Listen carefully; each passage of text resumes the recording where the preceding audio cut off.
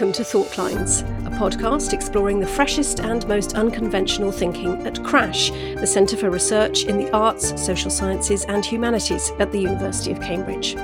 I'm Catherine Galloway, and in this episode we hear how music is a route to resistance.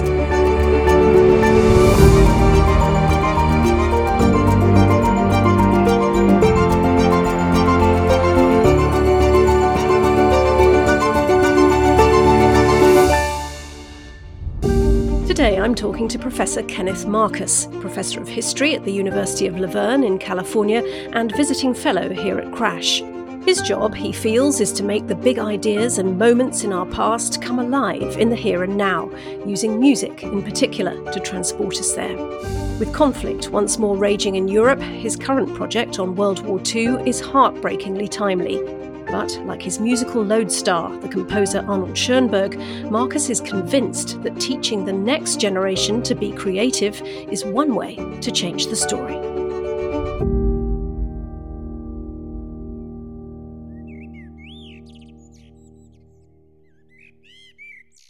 Well, it's a bright summer day here in Cambridge, and I'm here to meet Professor Kenneth Marcus, who's a cultural historian, and he's been spending the spring and summer here at CRASH working on his project, which he's called Communicating Human Rights, Music and Pacifism in the 20th Century. So, what better place to meet him than right next door to CRASH at the university's West Road Concert Hall. Let's go and see where he is. Oh, I can hear music. Oh my goodness, he's sitting at the piano on the stage.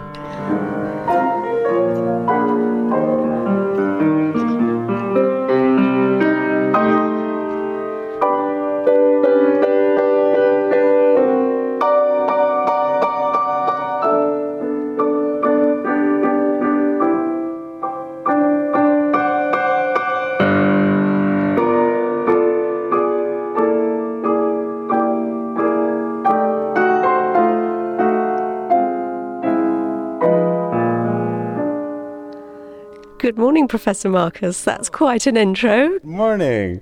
It's a delight to be here. What are you playing to me right now? Oh, this is George Gershwin's Swonderful. Well, that is an amazing start to an interview. It will be very wonderful. Thank you very much indeed. Now, Kenneth, I know you've come to us from the States for this fellowship at CRASH, but you were a postgrad here in the 80s and 90s, weren't you? It was 87 to 92 as a postgrad.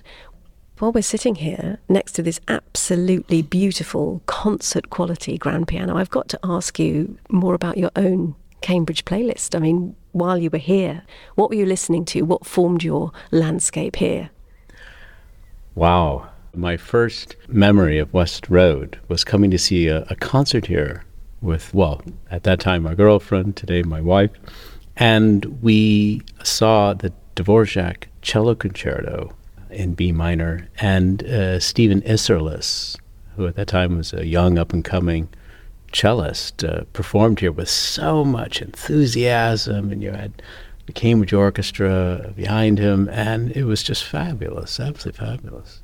I mean, a beautiful thing about Cambridge is, certainly my experience at that time, was that there was just so much music going on, and from all different time periods. For example, the Cambridge Festival during the summer was just fabulous, and you go out to all the colleges, and so some of the works that I remember were Baroque and Renaissance works, like the Handel Trumpet Concerto, and which we heard at Katz, St. Catherine's College, with Crispin Steele Perkins. Then we heard Evensong at different colleges. And then from what I was working on myself, right, giving a few concerts here, taking part in the musical life in some way, that was certainly a part of it as well, yeah. So music, obviously, absolutely central to your life. You're studying it here at CRASH. You're a historian of music and other culture. And do you compose as well? Yes, I do. Piano and guitar, and write songs and so on, yeah. I have to ask you, how come you did history? How come you're not in the music department? I've often gotten that question.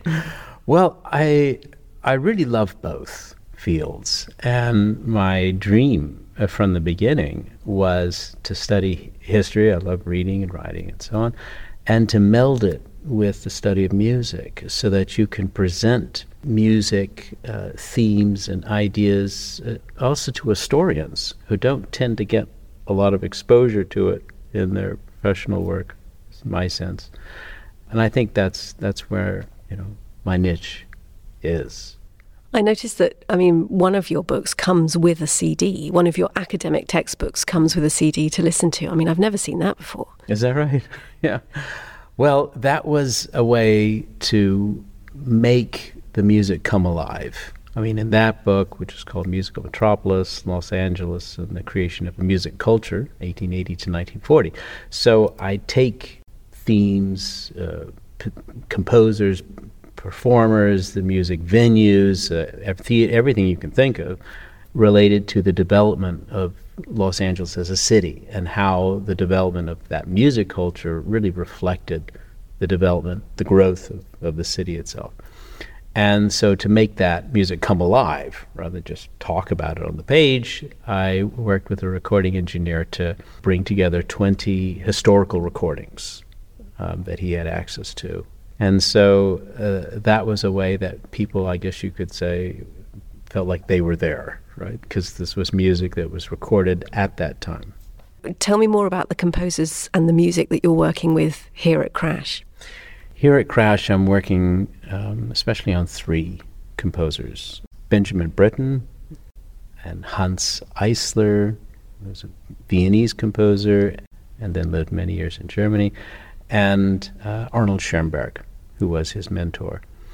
And they created a whole variety of music, but some of the works that they composed, especially during the 1930s and 40s, related to human rights issues. And that really, caught my ear. I wanted to find out more why. And so I had worked on Schoenberg. My previous book, Schoenberg and Hollywood Modernism, is on his work as an exile in Los Angeles. And one of his best-known pieces from that period, when he was working in L.A., 1934 to his death in 1951, is A Survivor from Warsaw, which is a direct response to the Holocaust. And he certainly wasn't the first to address the Holocaust, but for him this was very unusual. It was, I guess you could call it, a kind of applied music, where he's addressing a real historical event that was so shocking, so horrific. And to pack as much as he did in that 7.5-minute cantata is a pretty amazing feat. And so you can, rather than going to hear a lecture or something, you could hear a piece of music. Now, you may or may not agree with how he did that or themes that he adopted with that, but it is a creative response to a human rights issue. And that attracted me to that, and for similar reasons for these other 2 works. Well, Britten and Eisler were both also exiles, both also pacifists. Yes. Eisler immediately fled into exile when the Nazis arrived. He was part Jewish. His mother was Lutheran, so technically he wasn't a Jew, but that didn't make any difference with the Nazis, so his life was in danger. And besides that, he was a socialist and supported Marxist-Leninist ideology. So he fled, and he worked on this piece, the German Symphony, the Deutsche Symphony, his entire time in exile. It was his response to what's going on, the horrific abuses in Germany. So as an exile, I guess, looking in, he could provide a different kind of perspective that many other composers could not, certainly not those who were actually remaining in Nazi Germany. So he was trying to use this piece as a sort of wake-up call. Look what's happening. Concentration camps, torture, murder. These aren't typical themes for a musical composition. And so that caught my eye as well. Why did he create this piece? How did he try to communicate these horrific events or these human rights abuses with his collaborator Bertolt Brecht, who wrote the text, and for most of it, and so that interested me there. And then Benjamin Britten, as you say, was in exile in the late 30s up until the early 40s in the United States, a self-imposed exile. He wasn't in any physical danger necessarily, but he and Peter Pears wanted to escape the horrors in Europe, and so they came to California. And that's where I first developed an interest in Benjamin Britten as a part of this project, because of his pacifist stance.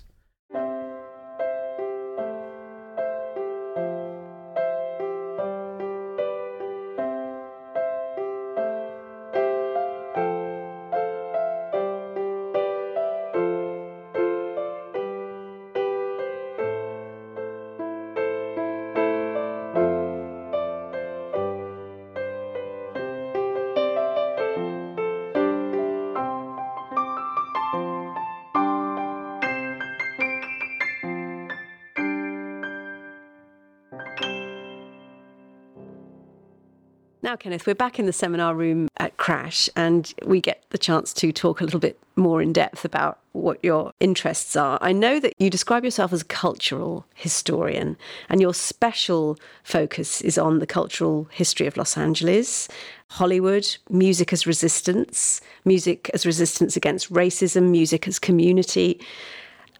And I was wondering, how is the approach of a cultural historian different from the work of any other flavour of historian? What fascinates you about cultural history, and why?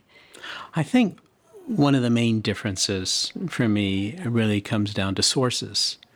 I mean, the kinds of sources that a political or diplomatic historian, legal or military historian, whatever, might be looking at are quite different from many of the sources that I look at, right? Where it has to do with music, with dance, with photography. So I'd like to think that some of my sources are maybe a bit more fun than theirs, where you get to see performances, hear recordings, photographs, all these documentary sort of forms of evidence in archives. And that's also part of the challenge, right? Because these are often very fluid moments that may or may not be correctly grasped in these recordings or in these films or these photographs.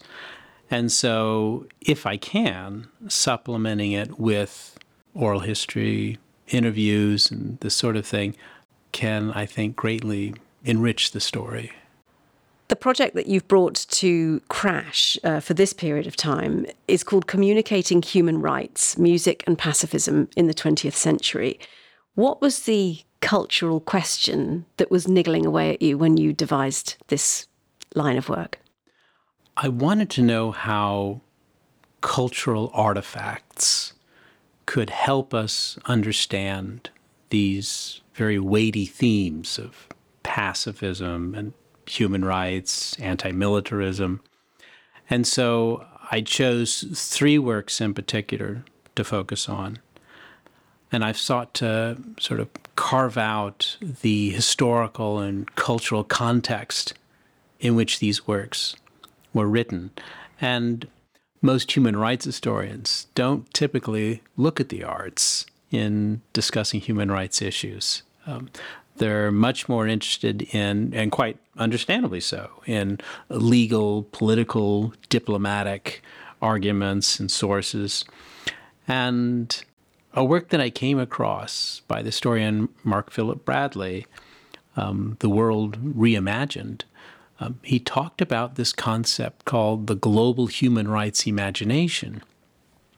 And that really captured my interest. I thought, wow, we could think about human rights in a completely different light. And that works by photographers and filmmakers, sculptors, writers, and so on can actually be part of the conversation, because the arts can create empathy, right? That perhaps they can have this connection to promoting human rights ideas. So to recap then, your three large pieces of music that you're looking at while you're here in Cambridge: Arnold Schoenberg's A Survivor from Warsaw, Hans Eisler's German Symphony, and Benjamin Britten's War Requiem. Quite often when we talk about war and when we talk about particularly the Second World War and the Holocaust, we say words fail us. In this case, your composers that you're focusing on seem to also say music alone fails us. We need music and words together to try and get people to listen to what we're saying. Can you tell me about how they use text and music together?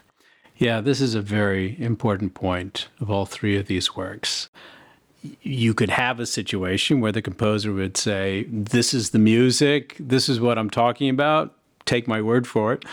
But if you have the texts along with the music, you have a far greater chance of your message being understood. Each composer uses texts in very different ways. Schoenberg uses a diary, a memoir that he either actually did read or that he created. And he uses a liturgical text, the Shema Israel, which is a Jewish prayer. And he uses that at the end of the work. He uses English. He uses German, and a very particular German, East Prussian dialect. He uses Hebrew. So it's really a kind of collage of experience. And at the premiere of this work in 1948, which was in New Mexico, the response was absolutely astounding, right? Because by this time, reports of the concentration camps and the extermination camps were coming out. People were pretty well versed who wanted to find out about these things.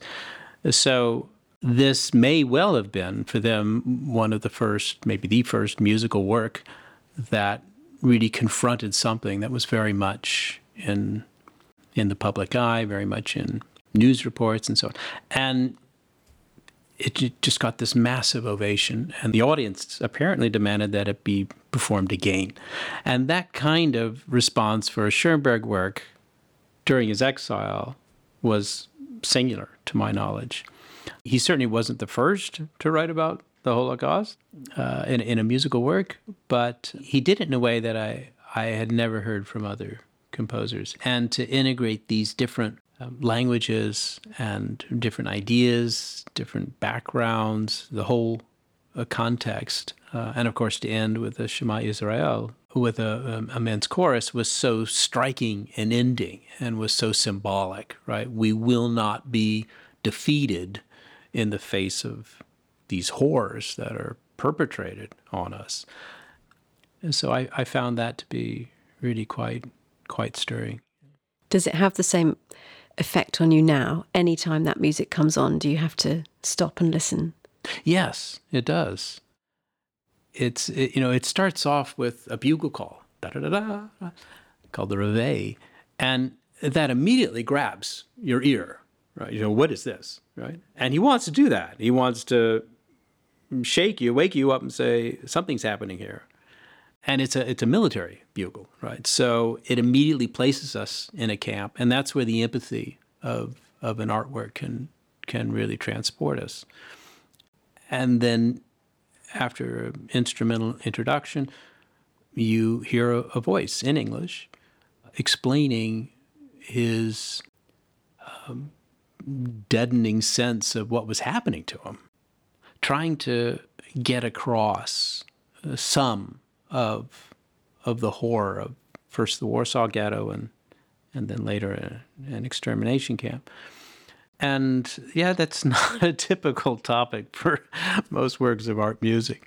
So I think that succinct aspect, which is common in much of Schoenberg's works, is particularly powerful here.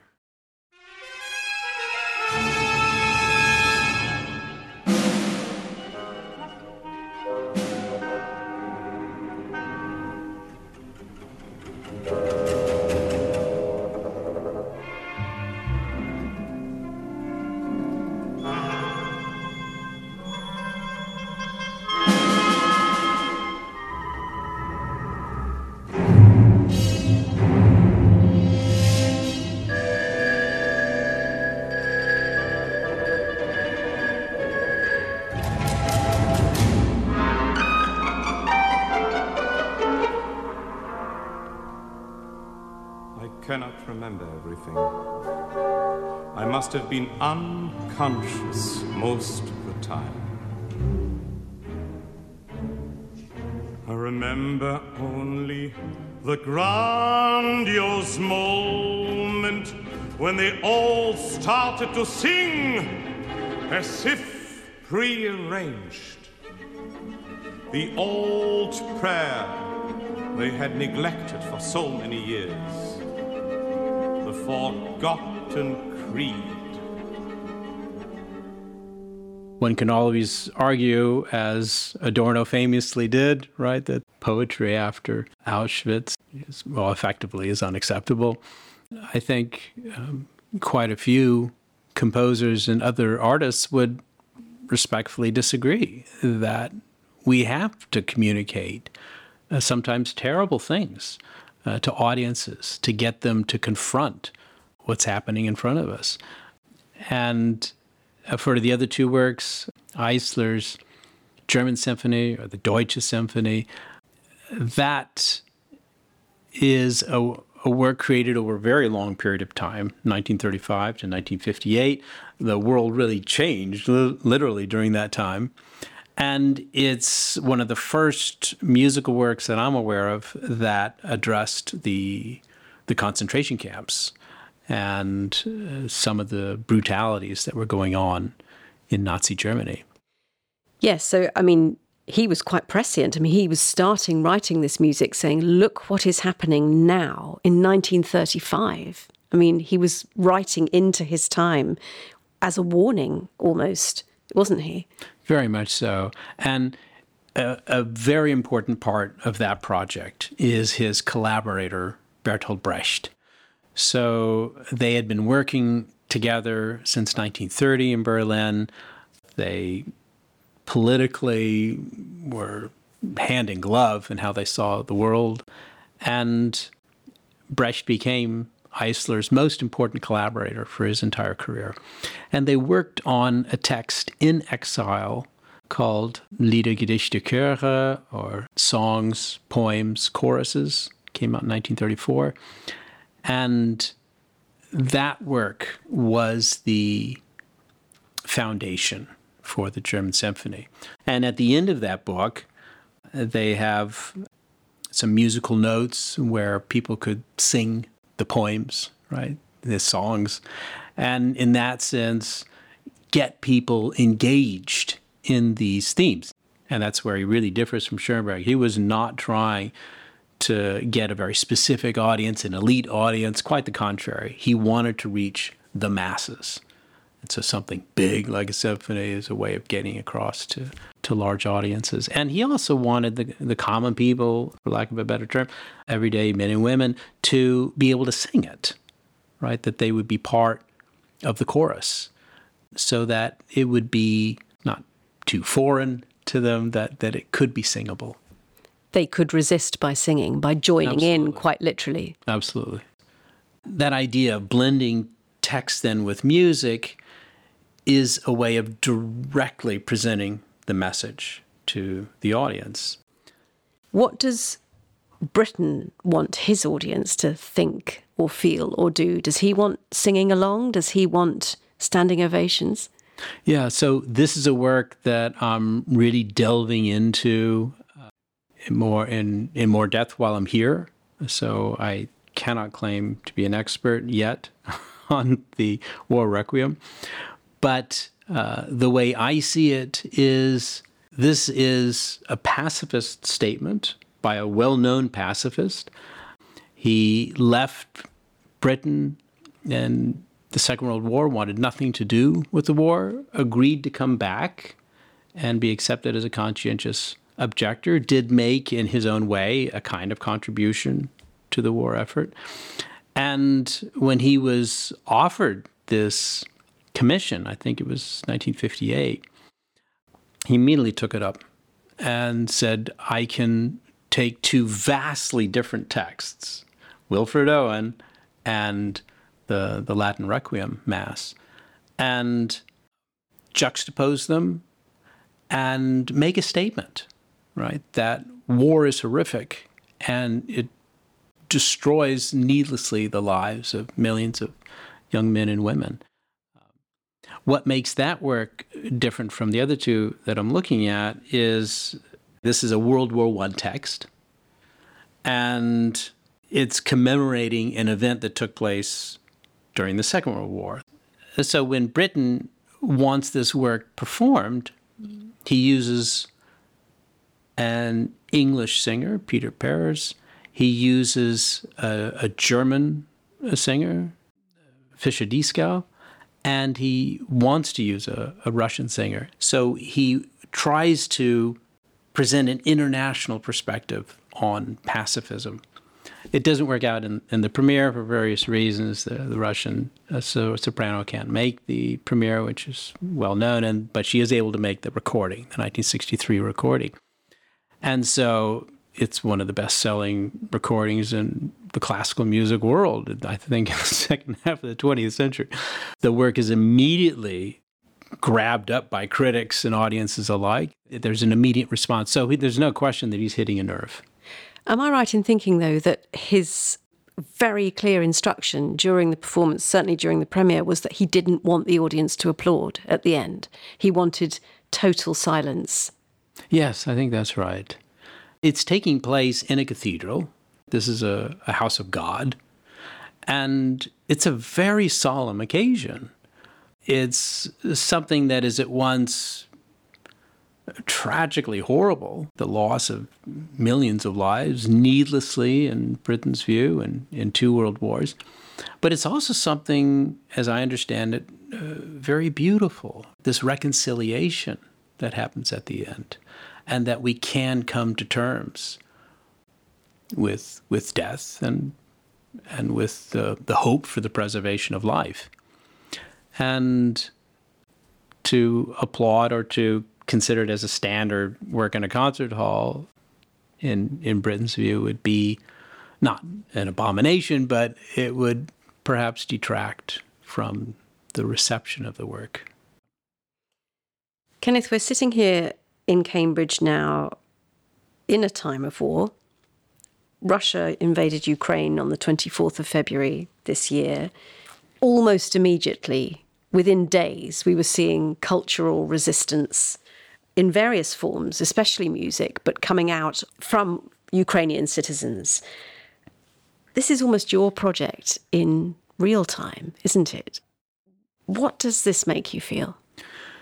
Yes, this is absolutely heartbreaking to witness. How can you communicate something so horrific like the destruction of your city, for example, friends that you've lost? How can you get across the absolute horror of not knowing what will happen? But I absolutely think that these musicians are doing exactly that. No, perhaps we can't have the same arsenal that Russia has, but we can fight back. We can resist through our own art form, whether in classical music or folk music or popular music or rap, hip hop, and so on. It's been absolutely tragic and, of course, fascinating as well to see how people are responding.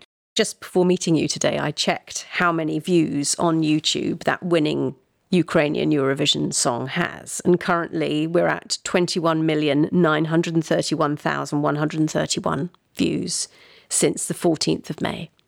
See, that's incredible. And although it's not fair perhaps to compare, but how can people in other art forms compete with that, right? You are getting immediate connection.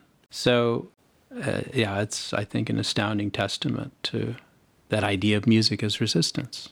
There's one YouTube video you've probably seen of a group of high school graduates who are dancing because they were denied their prom, but they had practiced a dance apparently prior to graduation. The invasion happens, but by golly, they are going to have their dance and they're going to have their performance, and it's in front of a wrecked building in the background, and there are Ukrainian soldiers standing by watching.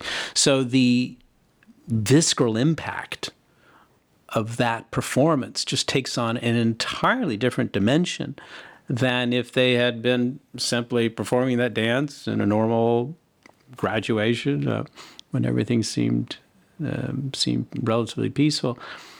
And I think that is the power of the arts, or at least that the arts can have, and that so many people are responding to it. I know in your own practice as a teacher, you also encourage a lot of creativity in your classroom and also from your students. When did you first realise that you were onto something by including the arts, and particularly music, into your history teaching as a way of bringing what you call the vital sense of being there?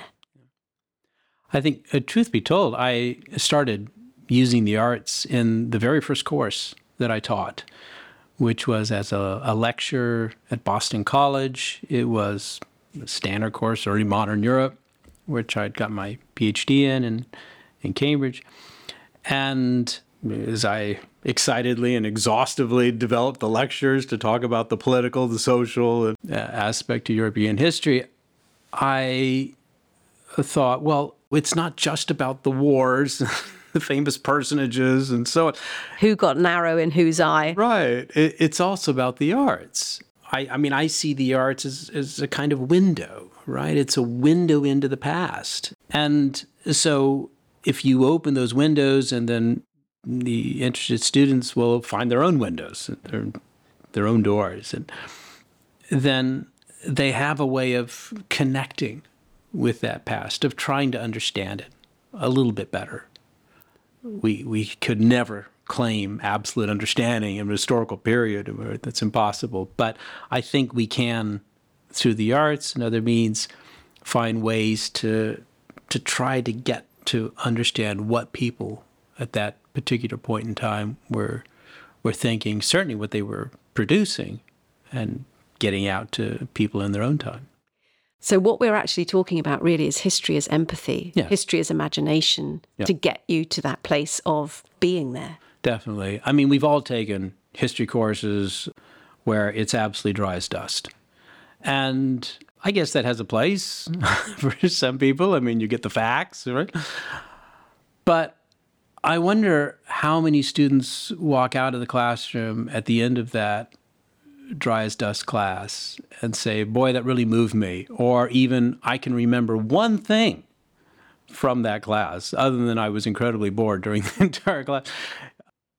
And so is there an alternative, right? Artists, by definition, are creative. So can students respond creatively as well? You create something. It could be a story. It could be a diary entry. It could be a poem. It could be a picture, whatever. And in a way, that was the most fulfilling part of it, because so many students picked up on that opportunity, and they just wrote amazing stuff. And some of them are really quite fearless in presenting that work. Am I right in thinking, Kenneth, that you've written a rap?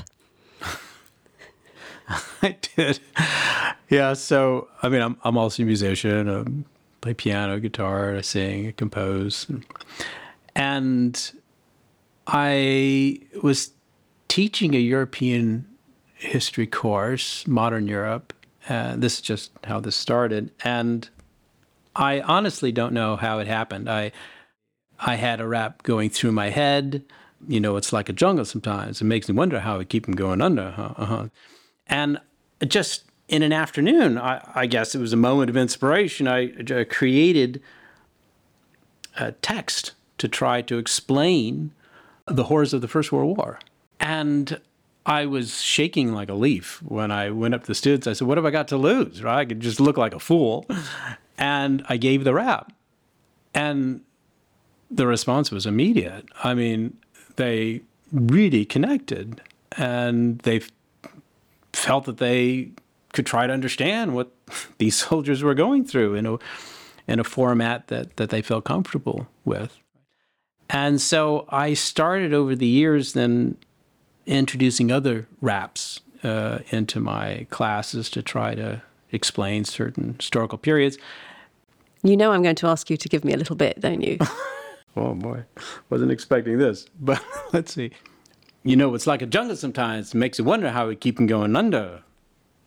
You know, it's like a jungle sometimes. It makes you wonder how we keep them going under.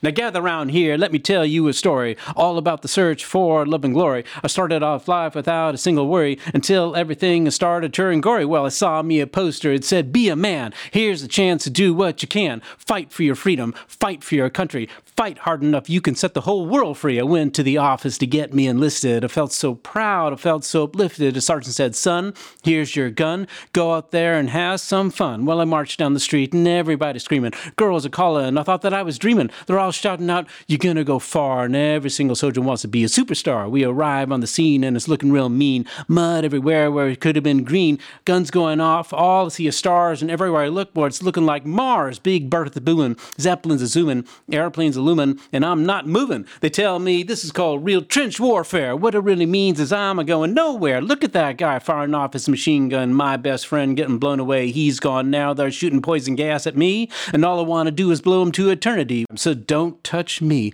'cause I'm close to the edge. I'm just trying not to lose my head. It's like a jungle sometimes. It makes me wonder how we keep them going under. You know, it's like a jungle sometimes. It makes you wonder how we keep them going under. It's like a jungle sometimes. It makes you wonder how we keep them going under. I said it's like a jungle sometimes. It makes you wonder how we keep them going under. Professor Kenneth Marcus and the World War rap. That was amazing. Thank you. Congratulations. Well, no wonder that set the auditorium on fire. Yeah, they seem to like it.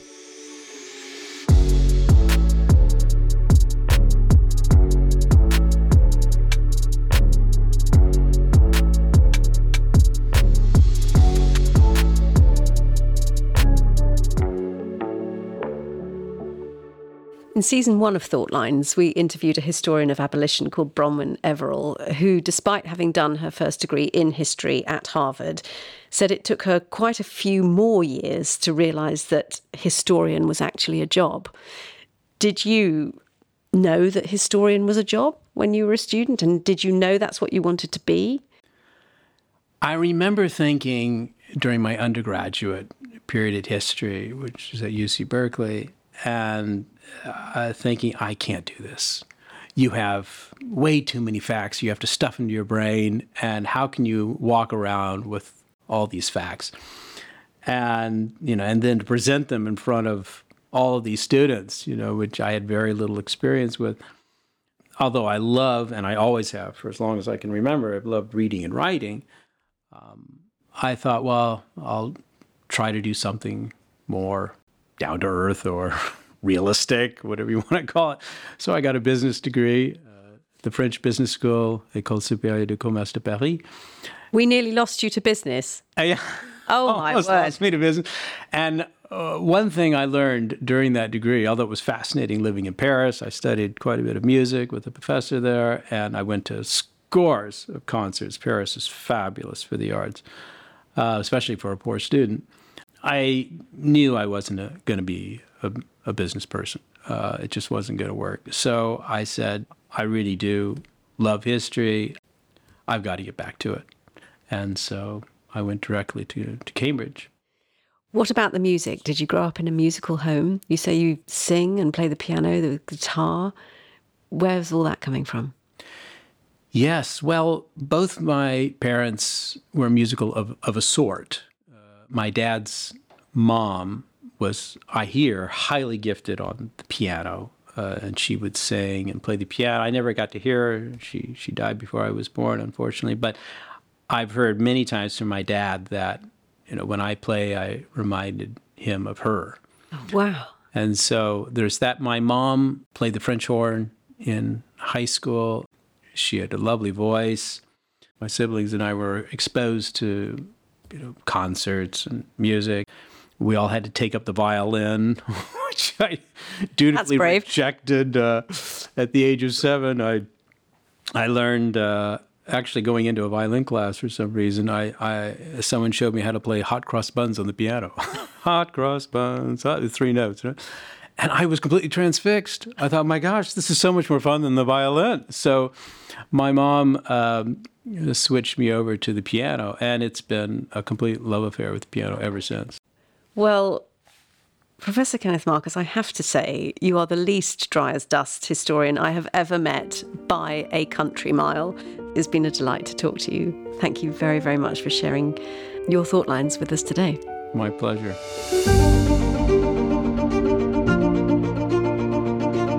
Thoughtlines is presented by me, Catherine Galloway, and produced by Carl Homer for Cambridge TV on behalf of CRASH, the Centre for Research in the Arts, Social Sciences and Humanities at the University of Cambridge. Join us again next time for more academic thinking outside the box.